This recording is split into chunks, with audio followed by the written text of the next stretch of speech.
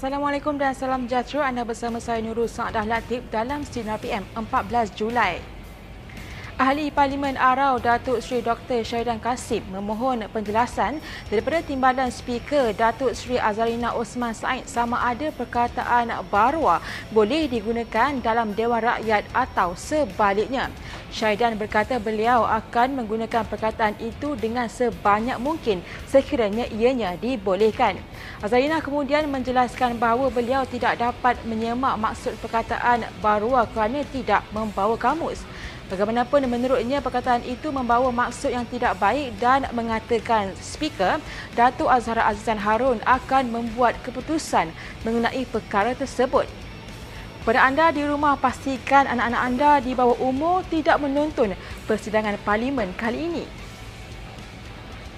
Isu kerajaan pintu istana yang dibangkitkan Ahli Parlimen Pontian Datuk Seri Ahmad Maslan mengundang perdebatan hangat antara penyokong kerajaan dan pembangkang pada persidangan Dewan Rakyat hari ini.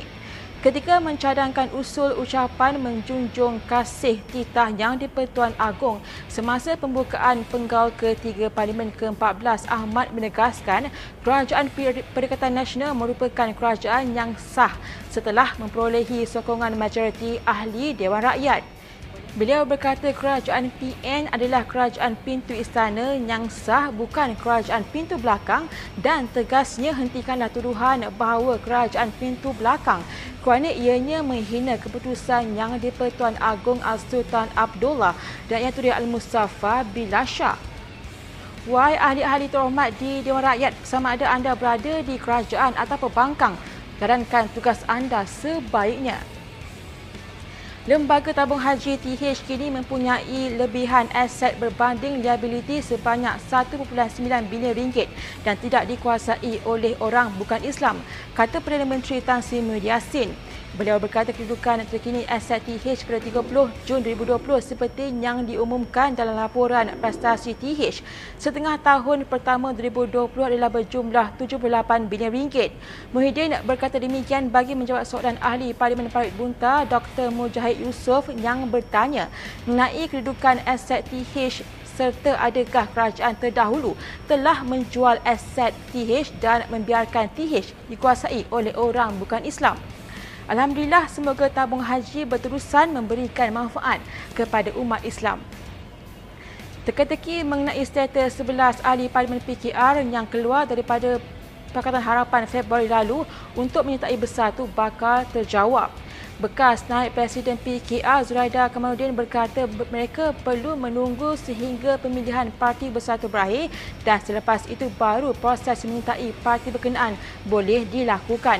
Pada Februari lalu, sekumpulan 11 ahli Parlimen PKR mengisytiharkan keluar parti dan meninggalkan Pakatan Harapan bagi membentuk sebuah blok bebas di Parlimen. Makin menarik drama politik, kita tunggu dan lihat apa yang bakal terjadi selepas ini. Kita beralih ke berita sukan. Real Madrid semakin hampir untuk menjulang trofi La Liga selepas menupaskan Granada 2-1 dalam aksi awal pagi tadi. Dia sekaligus menyaksikan kelab kendalian Zinedine Zidane itu perlu mencatatkan kemenangan ke atas Villarreal Jumaat ini untuk mengesahkan kejuaraan Liga buat kali ke-34.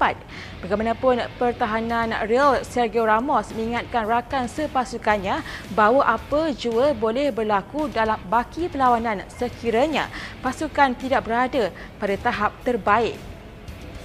Sebelum akhiri SINAR PM kepada anda yang mengalami masalah berkaitan dengan undang-undang tetapi buntu nak melalui proses perundangan yang rumit, usaha bimbang kerana sinar harian dengan kerjasama Yayasan Peace, Policy and Economic Affairs Centre of Malaysia Foundation akan menganjurkan klinik nasihat guaman percuma pada Khamis 16 Julai 2020 ini bermula jam 10 pagi hingga 3 petang bertempat di Ibu Pejabat Kumpulan Karang Krau Seksyen 15 Shah Alam dan teruskan setia bersama sinar harian di portal Facebook, Instagram, Twitter dan YouTube dan jangan lupa untuk turun aplikasi sinar harian bagi mengikuti perkembangan semasa dalam serta luar negara.